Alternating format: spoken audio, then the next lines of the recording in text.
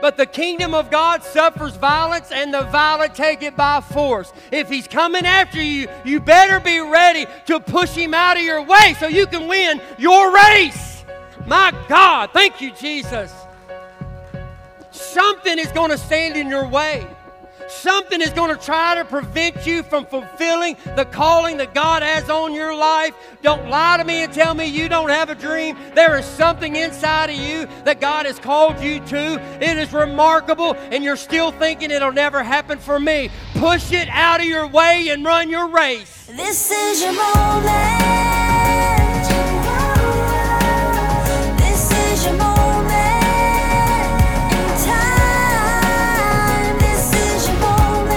Experience God's love and God's peace with us. See what God is doing for your neighbors at Crosspoint. Be blessed with today's broadcast.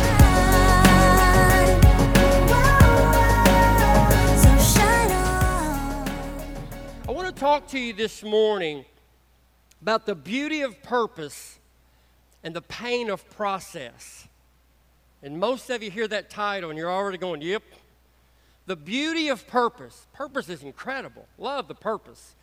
But the pain of process is horrible. God has a beautiful purpose. He had a plan for humanity before he ever created Adam.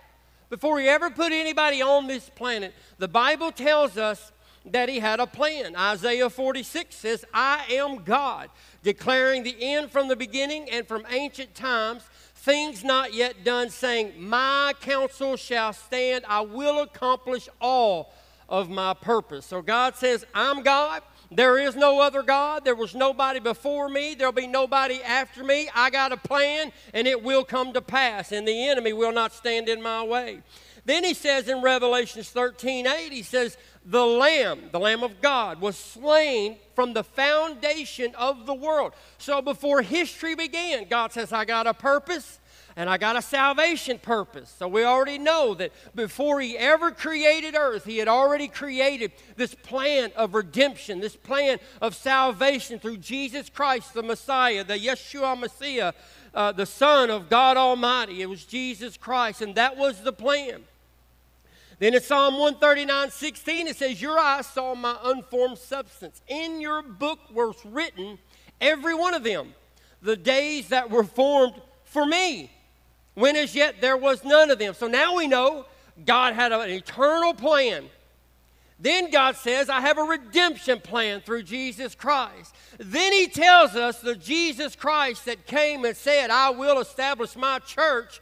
He said, I'm going to use you to build the church to fulfill my eternal plan. So you and I get to be a part of that plan. Jeremiah 33:3, an amazing scripture. He says, call on me and I will answer. I will show you great and mighty things that you do not know. That word mighty, it's the same word they use when they talk about the wall on the outside of a city. Sometimes those walls would be 20 feet deep.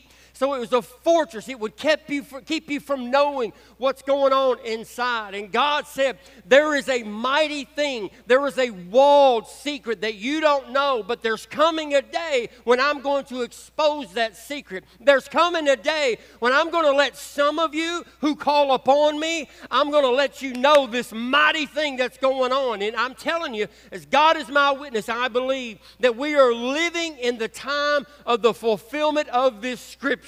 I believe God is revealing some secrets to some of you out here. My wife prophesies it every Sunday morning, but some of you are sitting on some secrets and you don't even know it's a secret. You've been told some things that nobody else knows and you just assume it's just common knowledge, but it is not. It's a mighty thing that God is telling you. Hey!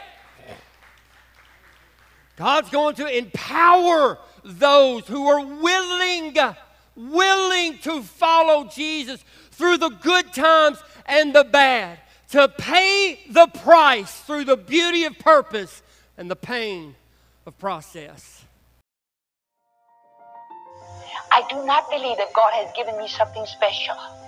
Young people, as God is my judge, I tell you what I really believe.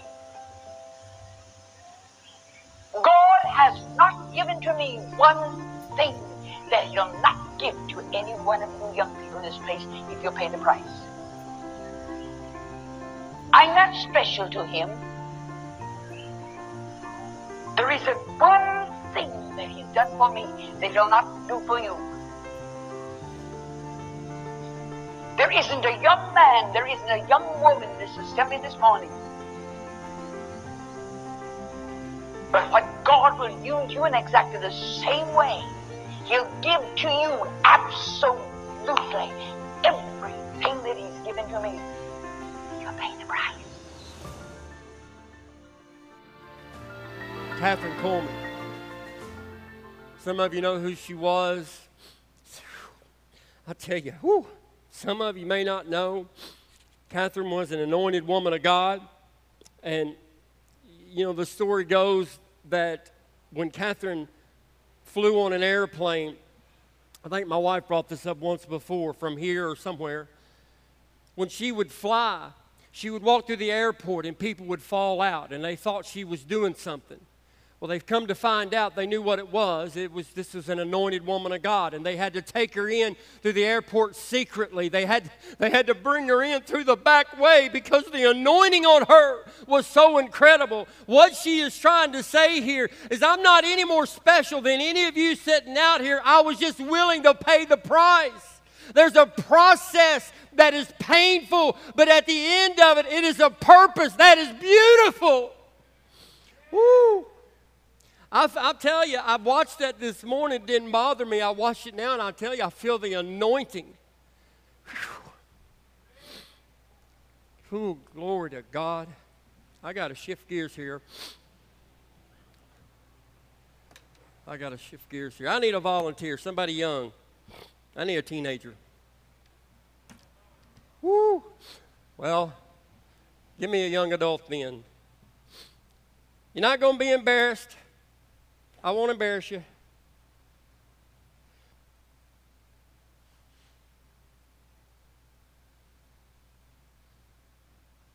Don't all of you jump. There we go. Come on up here. All right. You have to talk. I got good news for you. All right. So here's the thing. God is changing. Bear with me. None of this is true. Illustration. Okay. Don't curse me. God is changing the way that He is going to be dealing with people. He has decided, He told me this in a dream, that He's going to tell people up front their purpose, all the good stuff. He's going to tell everybody up front. And He wants me to be the delegate. I get to be the one to tell you. So this is really good. I'm going to write right here. This is really good. This is your life. Okay, this is what God says. Are you ready? Here it comes. Let me get my notes from God here. He says, oh, this is going to be good, Isaac. He says you're going to be a world. Can y'all see that? Let me turn that a little bit.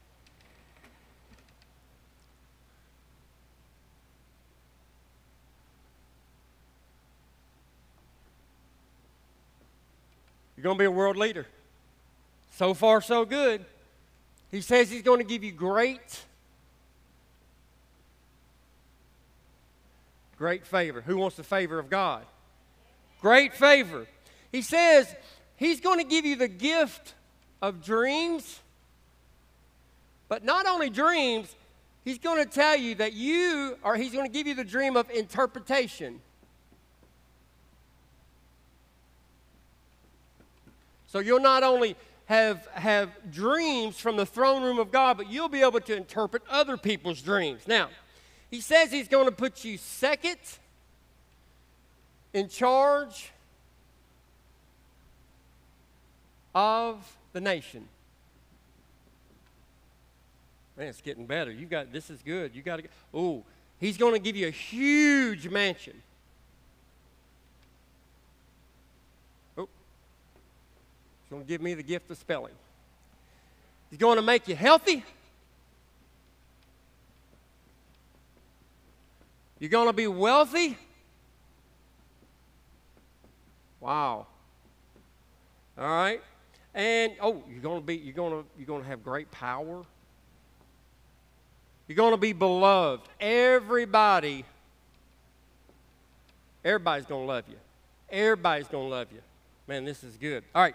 He says that people are going to bow to you. Now, you got brothers, right? One brother? You got two brothers, you got any sisters?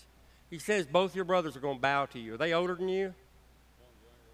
Well, your older one, he's going to bow to you. That's what he says. And your brother's not going to like it, by the way. But he's going to bow down to you. What's his name? I'll call him and tell him later.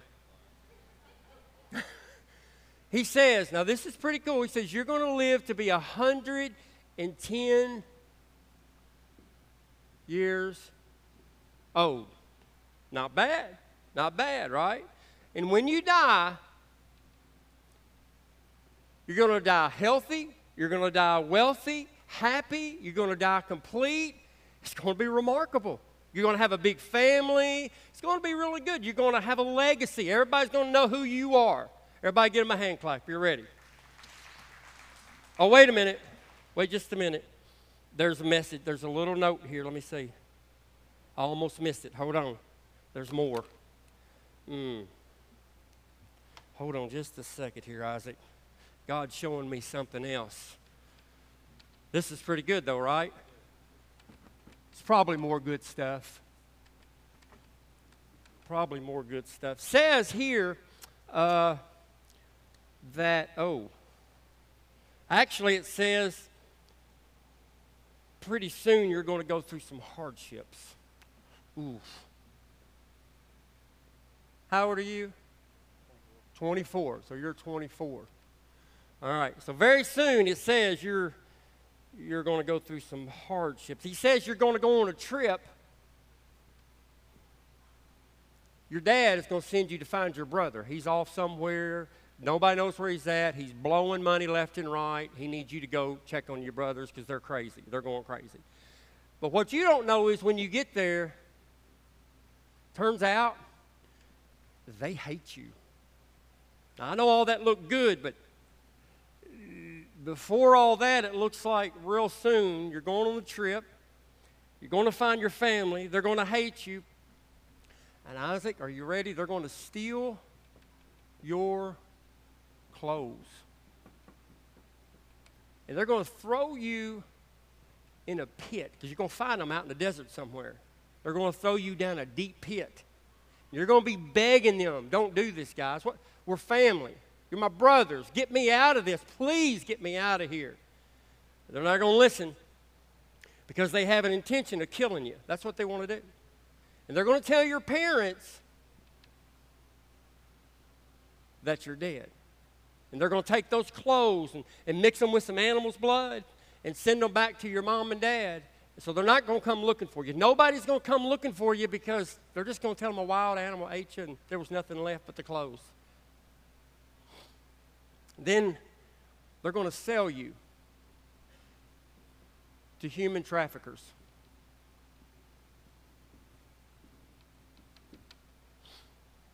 Then the good news is when you are walking chained up, stark naked, in a whole line of slaves, there's going to be a captain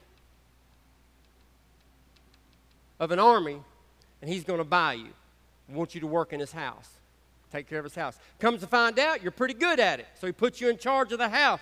Unfortunately, his wife kind of takes an eye to you, and she falsely accuses you. Now, you had it pretty good in the captain's house. You was eating good, had clothes. All those other slaves, they're out working. They're all day, all night, and you've got it pretty good. Now you got this crazy woman who's going to falsely accuse you.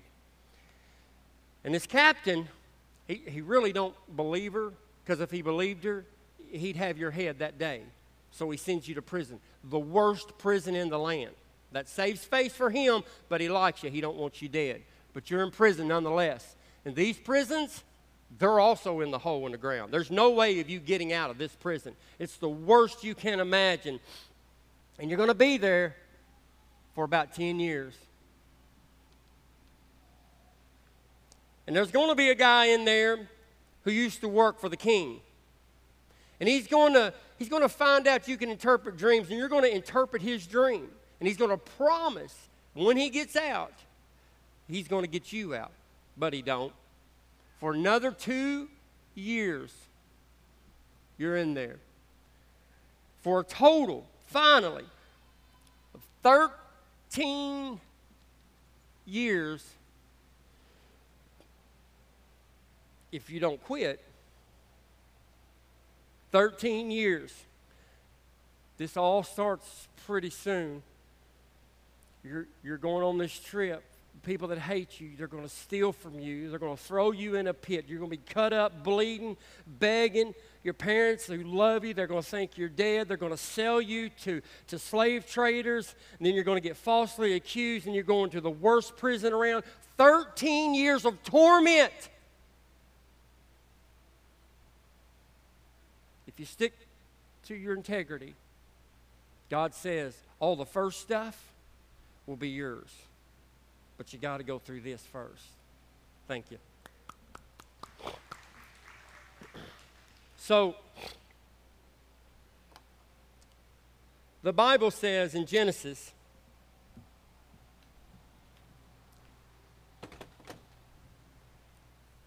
chapter 37, that Joseph had a dream. Most of us in here should know this story, and I won't have time to go through all of this. But Joseph was the son of Jacob. It was Abraham, Isaac, and Jacob. And God had decided there was so much evil that he was just going to create his own family. This family would start through the lineage of Abraham. Abraham would be the father of his beloved people. Abraham had Isaac, and Isaac had Jacob. Jacob was a character, and we won't get into his life, but Jacob was a swindler. Jacob lived a pretty rough life until his older days, but he had 10 sons that was already grown by the time Joseph was born. Now, Jacob was married to 2 women, and he also had 2 other surrogates. But the only one he really loved was Rachel. Out of these 4 women who had given him 10 kids, he only loved Rachel, was mad about Rachel, loved her, but Rachel couldn't give him any children. And finally, it says in his old age that he had Joseph. And it says that he loved Joseph more than any of his other sons. We're already in trouble. I mean, can you imagine? Somebody's writing something. Wonder how that was displayed. When it says he loved him more than any of his other kids. You got more than one kid in here, you show your love for that one kid more than you do the other ones, there's going to be some issues. Because he was the son of his old age, and it made him a robe of many colors. And I taught about that robe a few months ago and the significance of the robe and the type of robe that it was. It wasn't necessarily what we've seen where it's got these big stripes of colors. More than likely it was just a nice robe, but it had threads of colors through the ends. And this robe signified if you wore this type of robe, you wasn't going to do any manual labor. Now here's these older sons. These sons, they're grown, they got kids, they're married, and they work hard every day, sun up to sundown. They're tending to the herds, they're tending to the crops. These are hard-working men. And this little runt comes along who's the youngest of their dad, and he gets treated with like royalty. Doesn't have to do anything. Doesn't have to hit a lick at a snake.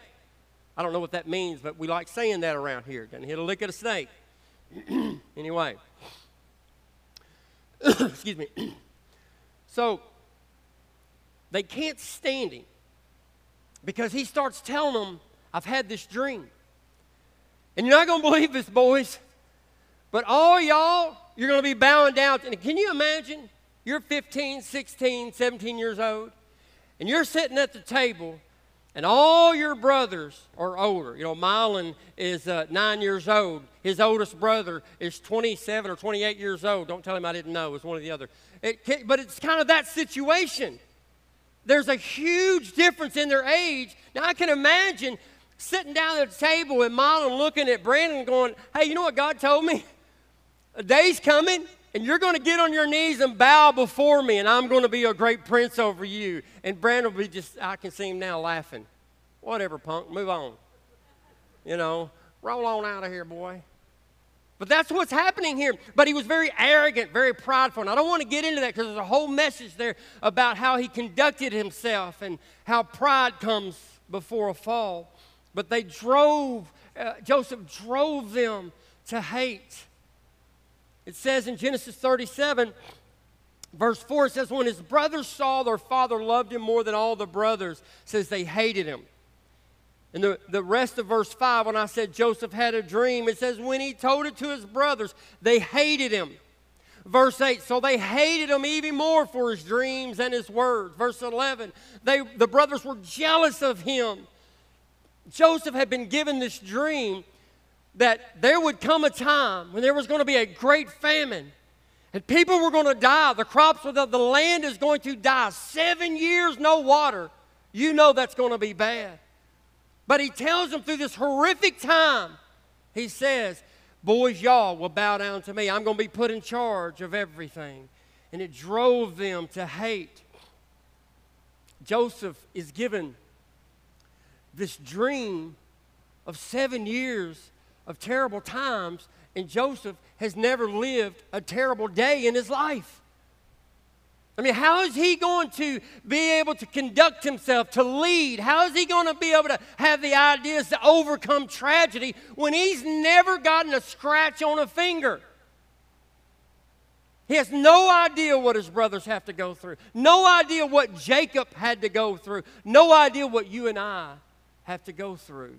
He just knew he was highly favored, not only by God, he was favored by his dad. But 1 Peter 1:6 says, for a little while you have been grieved by various trials, so that the tested genuineness of your faith, though tested by fire, may be found to result in praise and glory and honor at the revelation of Jesus Christ. God said your dream, your vision, your purpose has to be tested.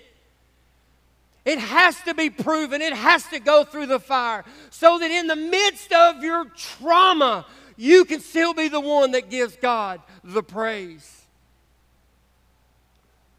Or you can be the one that starts over. And starts over. Because Joseph went 13 years of hell on earth. 13 years of living the favored kid, and suddenly he's a slave. 13 years. But what would have happened if somewhere along the way, if he hadn't maintained his integrity? What would have happened if he said yes to the captain's wife? He might not have known about it. What would have happened if he had gotten out and gotten a sword and somehow managed to fight his way and kill the brothers? What would have happened had he not kept his character? I think somewhere along the way, he would have had to backtrack a little bit. And God would have to teach another lesson. And maybe it wouldn't have been 13 years. Maybe it would have been 20 years. Maybe it would have been 40 years. You feel like you've been going around the same tree for 40 years sometime? Could it be somewhere along the way you stopped saying yes to God? And you started looking at yourself and saying, you know what, I'm going to get my way out of this. Or maybe somewhere along the way God blessed you just a little bit and you said, this will do. This is good enough for me.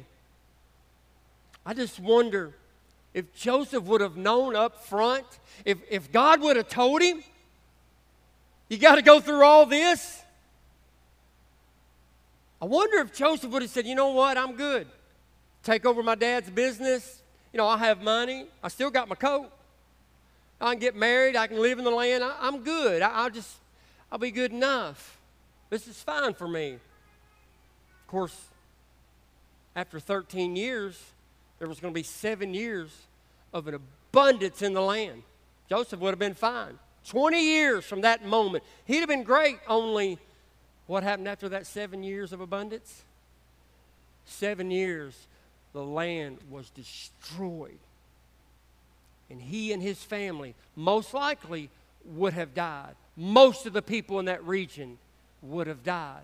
God was building a leader through the lineage of Abraham, which is the lineage of Jesus Christ. He was preparing the way.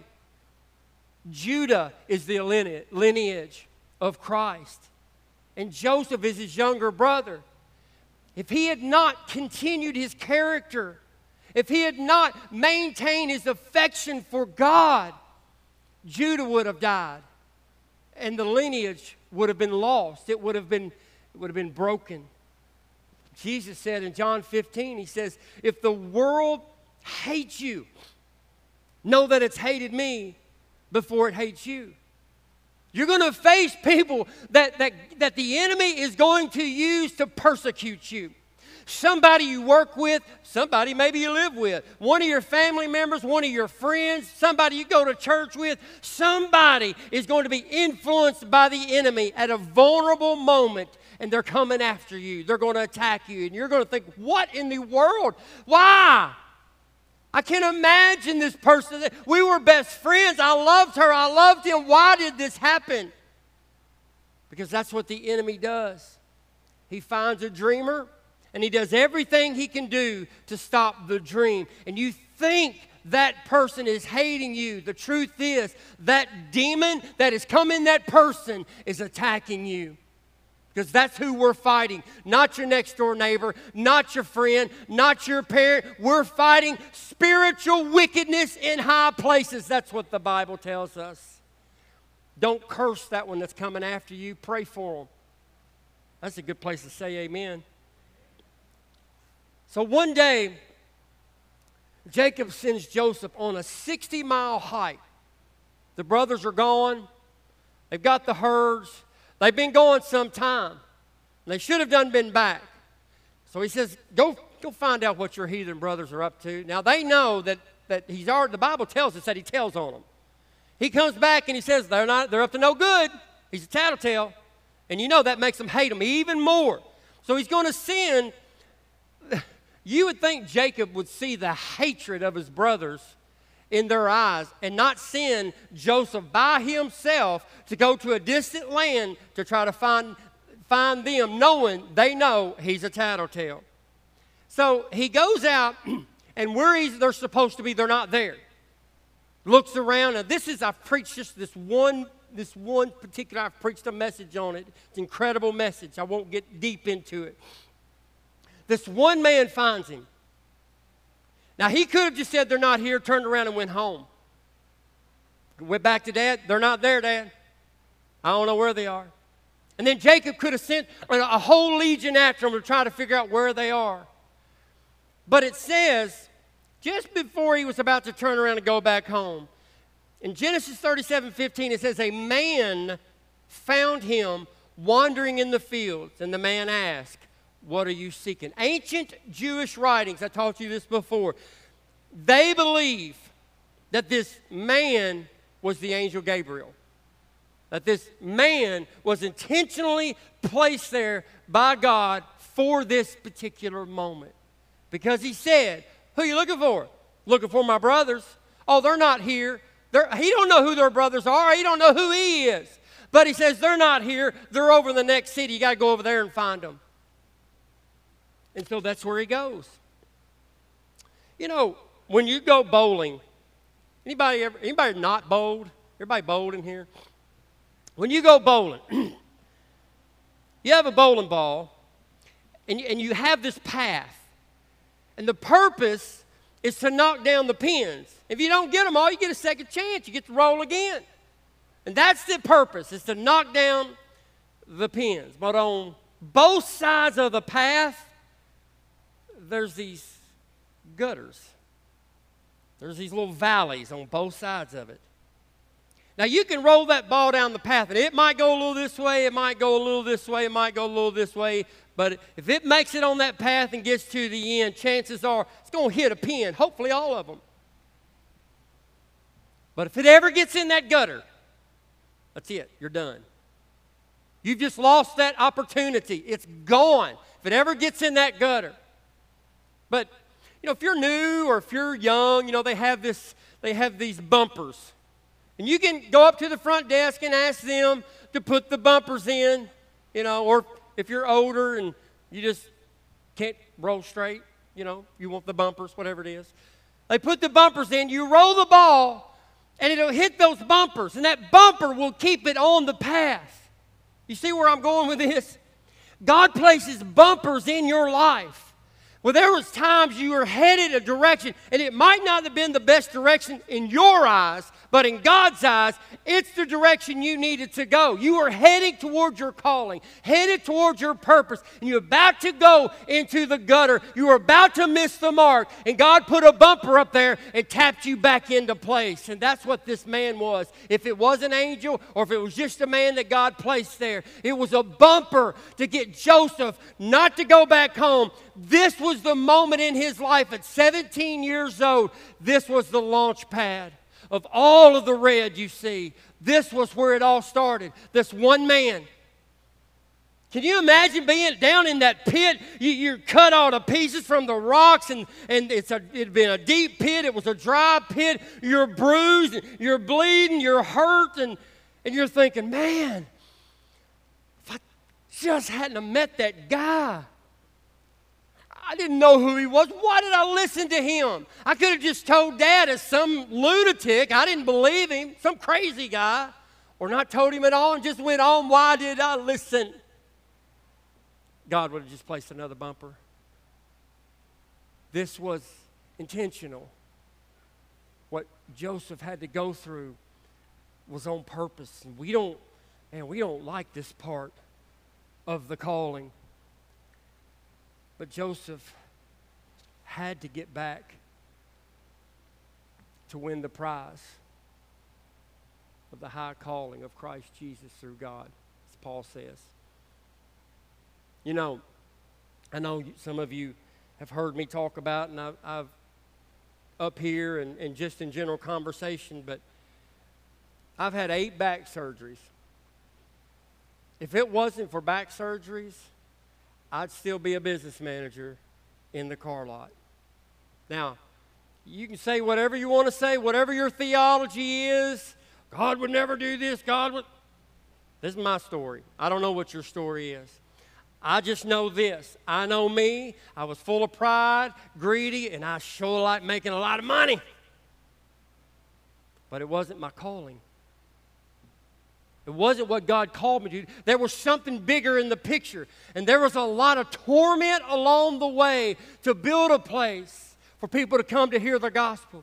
To build a place where Monday nights we can fill this place up with people looking for some other way, something that they can get freedom from, something, a word, somebody that loves them, somebody that truly cares about their life. And I thank God for what I've been through. I wouldn't change it. I mean, I'd like for it to have been a little less stressful, but it's put me here. What has put you where you are? Are you still cursing that same thing that happened to you? Because I'm telling you, you can deny it if you want to, but I can back it up with Scripture. God will whoop your hind end to get you back on track. He will. Not because He hates you, because He loves you. I don't whoop my kids because I hate them. I whoop them because I want them to grow up and have good character, to be good citizens, to be Christ followers, because I love them so much. If I didn't love them, I'd let them get away with whatever. That's how God's love is for you. He will put up some bumpers, and sometimes they're painful. They're not those little soft, cushy things you see at the bowling alley. Sometimes they're real painful. Genesis 37:18 says, they saw him from afar. You know how they saw him? That stinking coat. How else would they have known? How else would they have had time to have this conversation and decide they're going to kill him? They saw him. Who's that? Somebody's coming way off in the distance. Can you tell who it is? I can't even see his face. Wait a minute. There's that coat. You know who this is? That's your younger brother. That's your younger brother. He ain't my brother. He is your brother. Let's kill him. They said to one another, here comes the dreamer. That makes me mad right now. Because they didn't say, here comes Joseph. Here comes they're mocking him. He's not even there. They're just mocking him. Here comes the dreamer. Come now, let's kill him and throw him in one of these pits. We'll say that a fierce animal has devoured him, and we'll see what becomes of his dream. See, Satan hates you so much that he will send these trials with the intention of destroying your dream before your dream ever gets started. And if you feel like right now that you're in the process of a God dream, you better get ready. Satan is trying to wake you up from your dream. And sometimes, if you read your Bible, God will let him wake you and shake you. 1 Peter 5:8 says, be sober-minded, be watchful. Your adversary, the devil, prowls around just looking for somebody that he can devour. Be mindful. Wake up in the morning. Be mindful of the attacks that are coming against you. If you have a weakness in some area, be mindful of that area. If you have a weakness in addiction, don't have drugs in your house. Don't have alcohol in your house. If you have a weakness of lust, then turn your internet off or put some protection on it or get some accountability with a man or a woman, whoever you are that's having that problem. Solve the problem before the problem comes after you. If you have a spending problem, get rid of your cards. Give them to somebody else. Cut them up. Whatever you have to do. Make a plan now. Because the enemy's coming after you. Because I promise you, when you say, I'm not spending anymore, you know what's coming on TV tomorrow. Half price, buddy. I mean, how can you not? It's half price. That thing you've been wanting all this time, boom, it just popped up on Facebook. $300, and you get it right there for $49. You're like, well, this is God. Because you probably got two of them sitting in the garage now.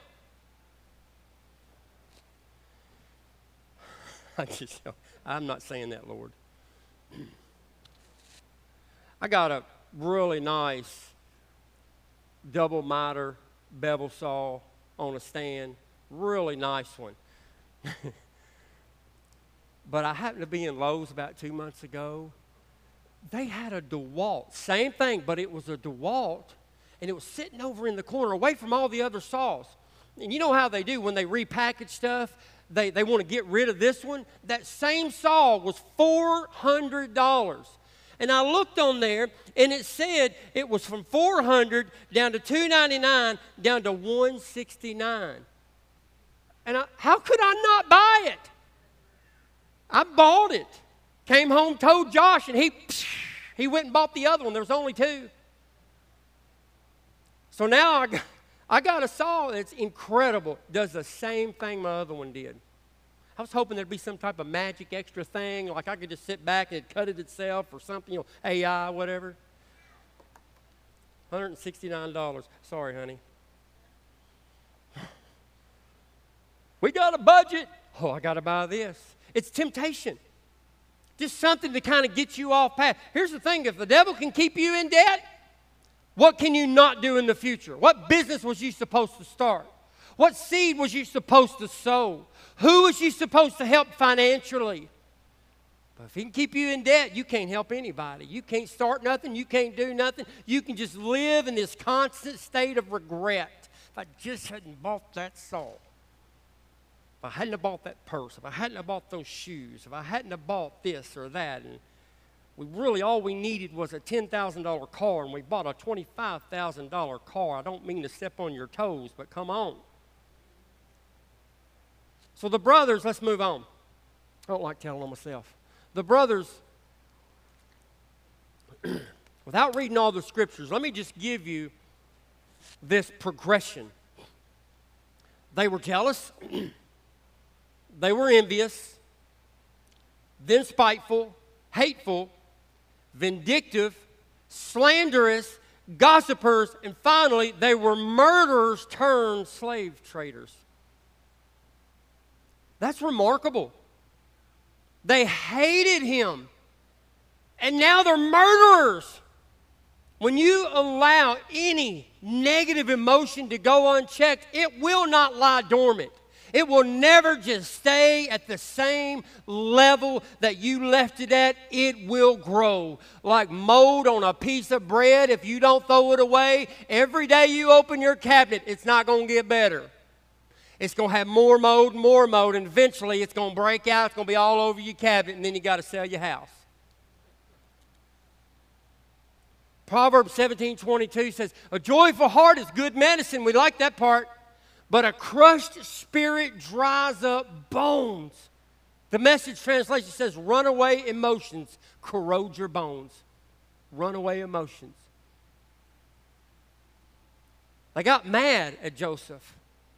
And the mad just it built. They didn't deal with it. They didn't go to Dad. They didn't say, Dad, I'm not sure this is fair. And maybe Dad could have said, listen, guys, I know I'm not being fair.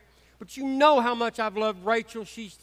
I just love her my whole life. You know how I was tricked into marrying your mom, and I'm taking care of her, But I'm an old man, and suddenly I have this kid, and he's a pretty good kid. I know I'm unfair, but maybe they could have said, you know what, you're right. We got it pretty good. But they never had that conversation. They never checked that emotion. They just let it build. They just let it grow. And it turned into murder. My goodness. Fortunately, at the end, they sold him to slave traders. I'm not sure that was better, but fortunately for all of humanity, that's what they did. Isaiah 26 says, you keep him in perfect peace whose mind is stayed on you because he trusts in you. So now we see the differences in when we let our emotions run away from us and when we keep our mind on the Lord. And this is probably the one thing that I try to tell people when I'm not up here. We're just out and people confide in me and this is what's going on and that's what's going on. And I try to tell them, you've got to find that emotion that is in your mind and you have to get a replacement. Paul says, take captivity those thoughts that come against the kingdom of God. You've got to take that thought and force yourself to stop thinking that thought. If you're intentional about it, it can be done. But don't just get your mind off of it. Well, I just can't believe she did this to me. She's so hurtful. Why would she do this? Well, I just won't think about it no more. That don't work. You've got to replace it with something. Lord, help me be a better person. Lord, change my heart. Search me, oh Lord. What is in me that causes her to treat me this way? I'm doing something wrong. Change me, Lord. You replaced it. Lord, I'm not good enough. That's a big one. And around here, I hear it all the time. I could never do this. It's too late for me. I'm not good enough. I can't, and I can't. But when you get in a habit of replacing that thought with what God tells you about you, that you're not just a conqueror. God says you're more than a conqueror. You can't just overcome. You can overcome and help everybody else overcome. That's His promise to you. But if you keep dwelling on I'm not good enough, I can't believe what I did in my past, you dwell on that, you'll go to the grave in regret. Right now, there are people who are serving the kingdom of God. They are snatching people out of hell who have done 10 times worse than any of us in here has ever done. Because they changed the thought of yesterday and they replaced it with what God said you can do, what you can be. And they just believe it.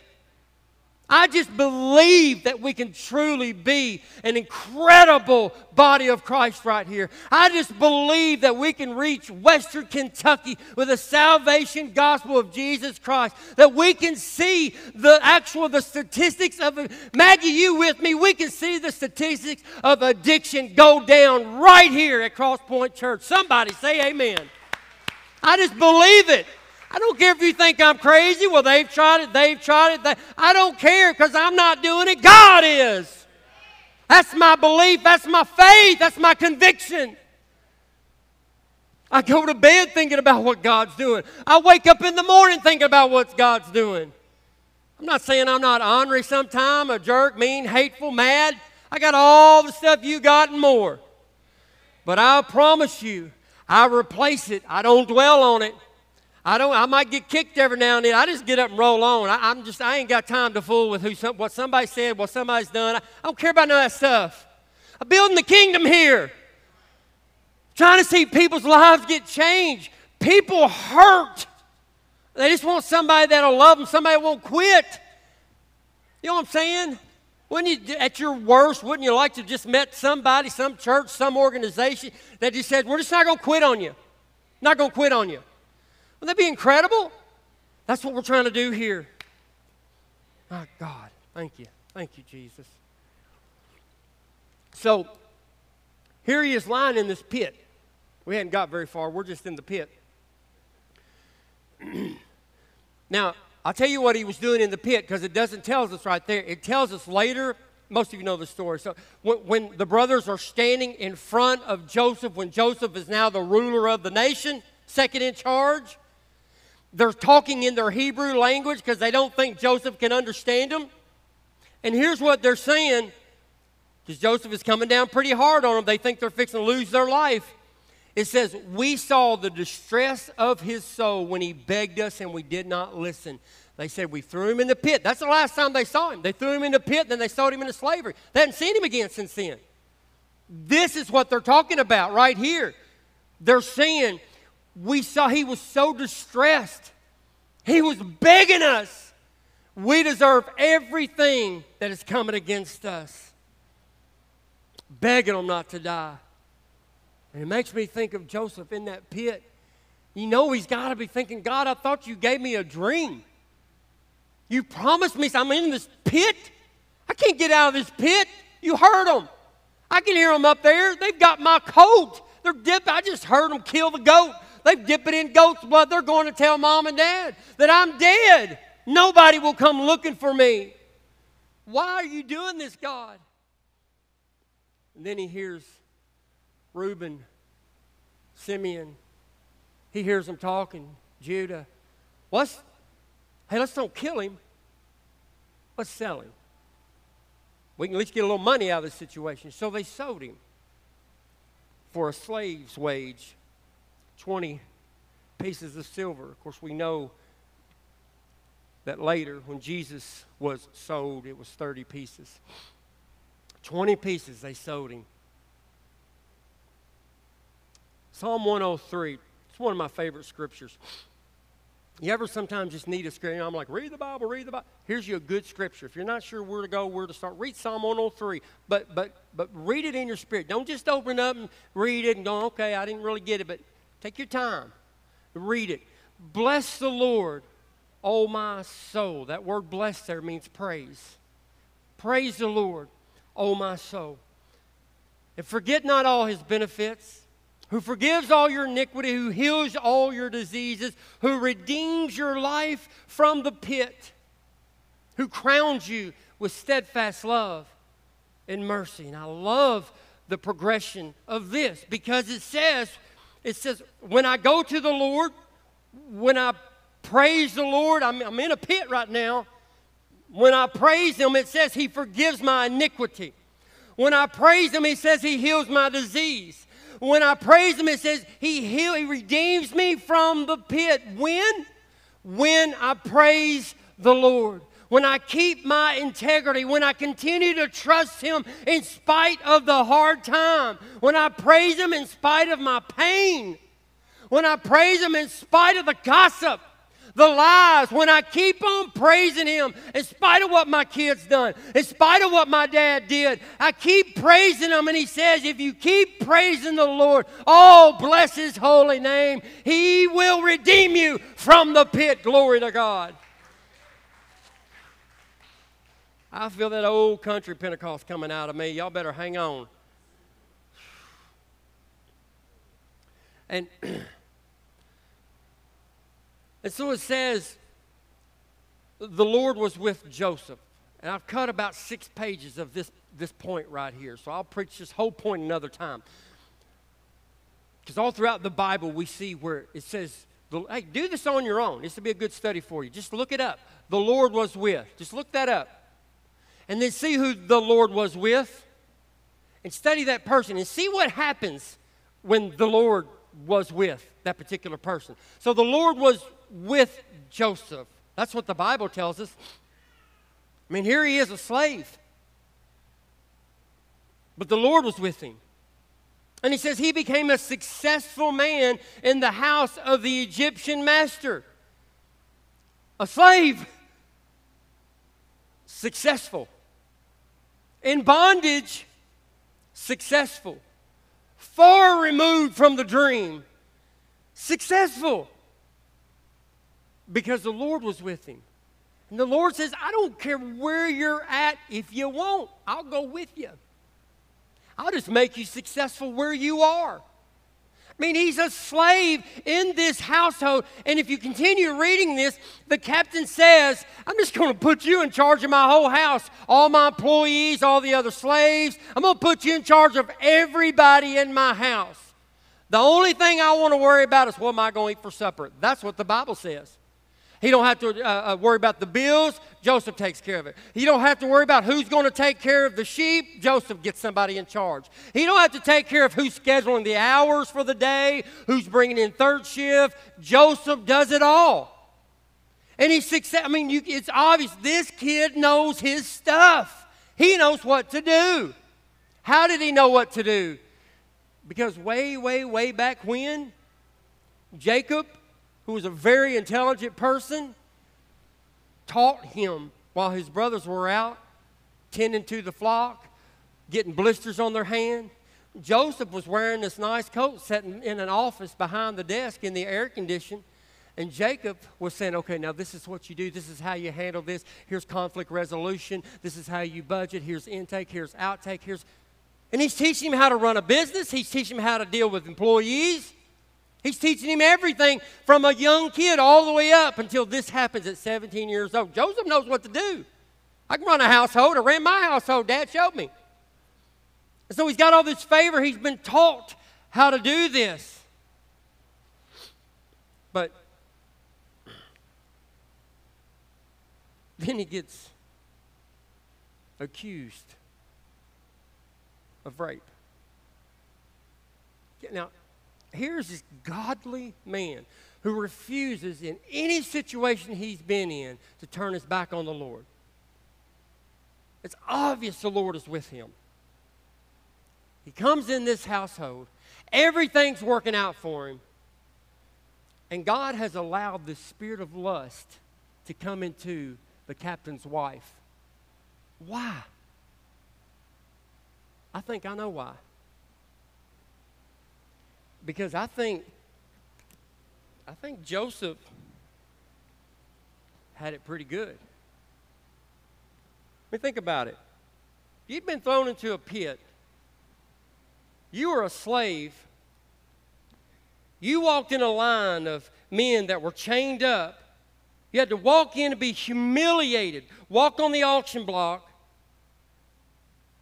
and then you're sold. And now suddenly you've got fine clothes on. You eat some of the best food there is available.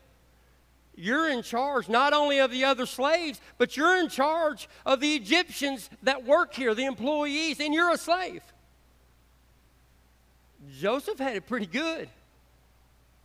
I mean, you think about it, Joseph, he could have lived here for the rest of his life. Had the favor, always ate well. He could have went to the movies whenever he wanted to. He could have went out to eat, got him a little Egyptian wife. Well, not Egyptian because he was a slave. They'd have got him a Hebrew wife. He could have done whatever pretty much and just lived a normal life. Well, he's still in bondage. He's got a title. He's got an identity situation that doesn't line up with the promise. He was told he was supposed to be this great leader. And that title doesn't line up with his present title. It doesn't line up with who he is right now. So he's got it pretty good. And he lives here for quite some time, but I just got to imagine that dream keeps going through his mind. It never escapes him.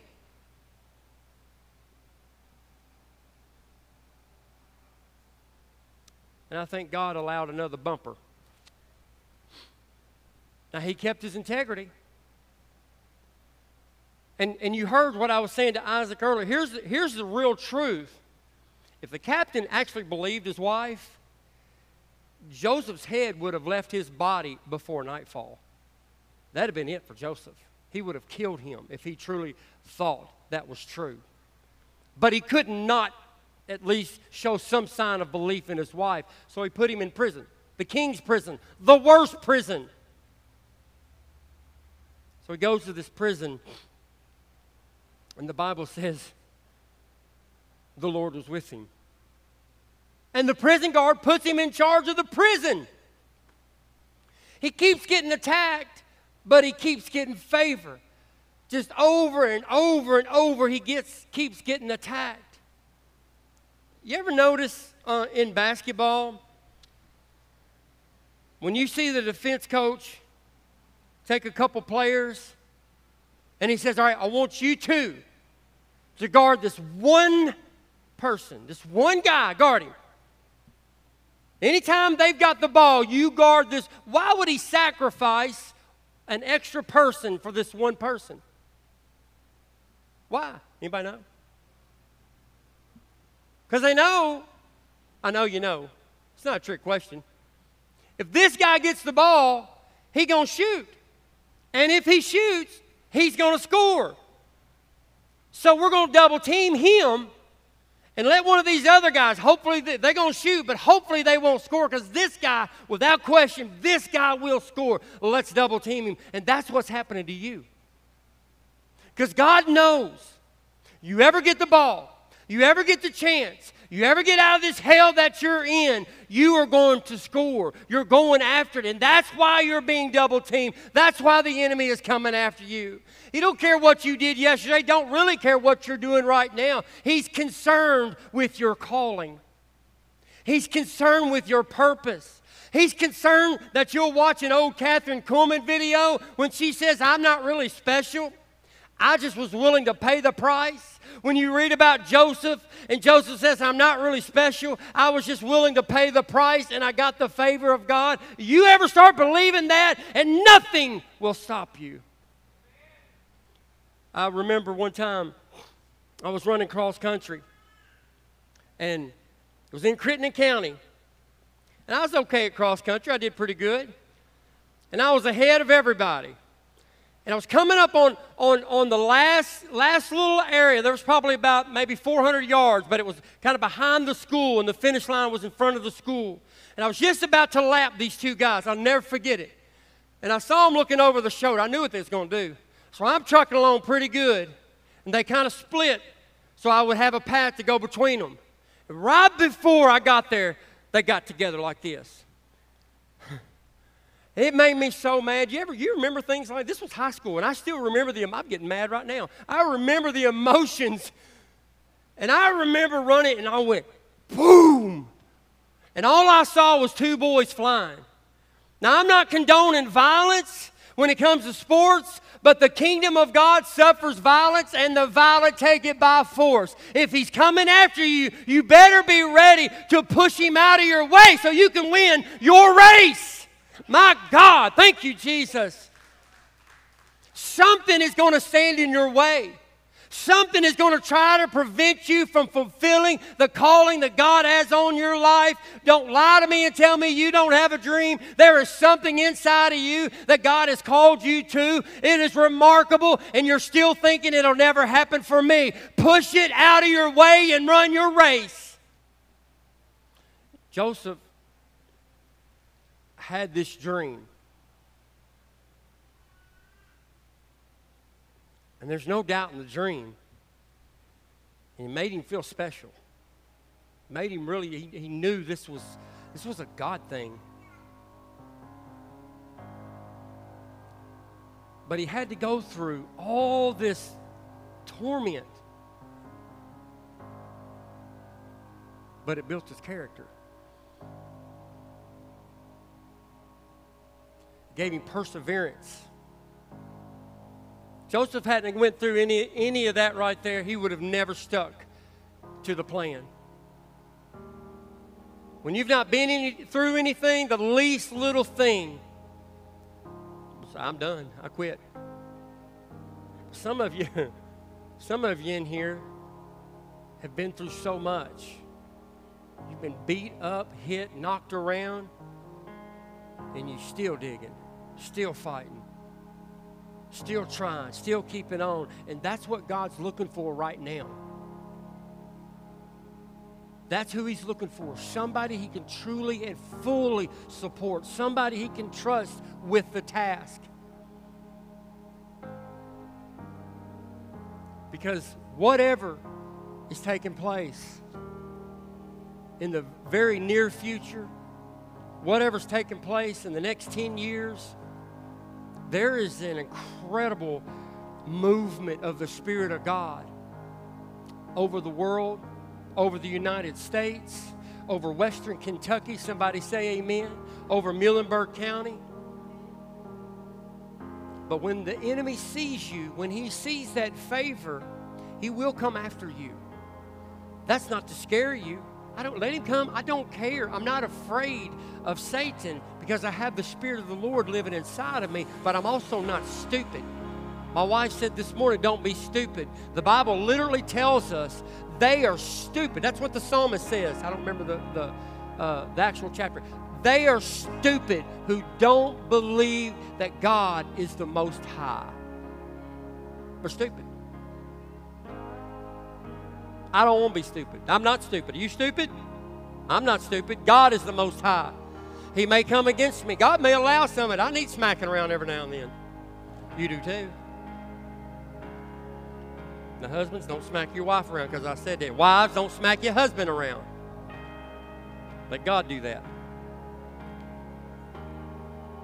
I mean, Joseph, at the end of this 13 years, he literally is in the worst prison imaginable. And they come and they get him. They pull him out. I mean, it's a prison been built in a cave underground. I say, hey, the king says you can interpret a dream. Somebody told him. He needs you. Yeah. All right, well, we got to get you cleaned up. They go shave his head, shave his body. They clean him up real good. They anoint him. Put the finest clothes on. He's going before the king. Put fine clothes on him. He goes before the king. The king says, here's the dream. He interprets it. And the king says, well, there's nobody else who the Spirit of God is in more than this man. Because Joseph doesn't only tell him what the dream is, he tells him how to deal with it. Here's how to fix the problem. Nobody has to die, and you'll be the wealthiest man on the planet. Here's what we'll do. And can you, I mean, one day you're in the pit of hell prison, and the next day the king of Egypt, the largest, most powerful nation on the earth at that time, is saying, hey, somebody bring me my signet ring. Somebody bring me a robe. Put it on him. Every one of you in here, from this moment forward, you will bow down to him. Besides me, there's no other more powerful person in this nation. And soon enough, after 7 years, the drought came, and his brothers came, and they all bowed down before Joseph. I don't know what your dream is. I know what mine is. And I know it's been a lot of hell. It's been a lot of torment. I'm just going to stick to the plan. Amen. Let's stick to the plan. Because it'll go away. God will take care of it. God will fix it. He'll make you stronger, make you better, make you wiser, make you richer. Whatever it is you need in your life, God will make you more than you are right now. More than a conqueror. Stick to the plan. I don't want to have to go back. I don't. I have no interest in going back and starting over.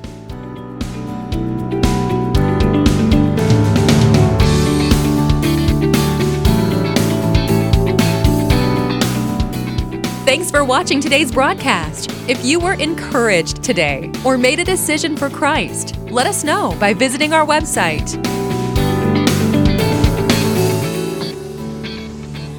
You're going to face people that the enemy is going to use to persecute you. Somebody you work with, somebody maybe you live with, one of your family members, one of your friends, somebody you go to church with. Somebody is going to be influenced by the enemy at a vulnerable moment, and they're coming after you. They're going to attack you. And you're going to think, what in the world? Why? I can't imagine this person. We were best friends. I loved her. I loved him. Why did this happen?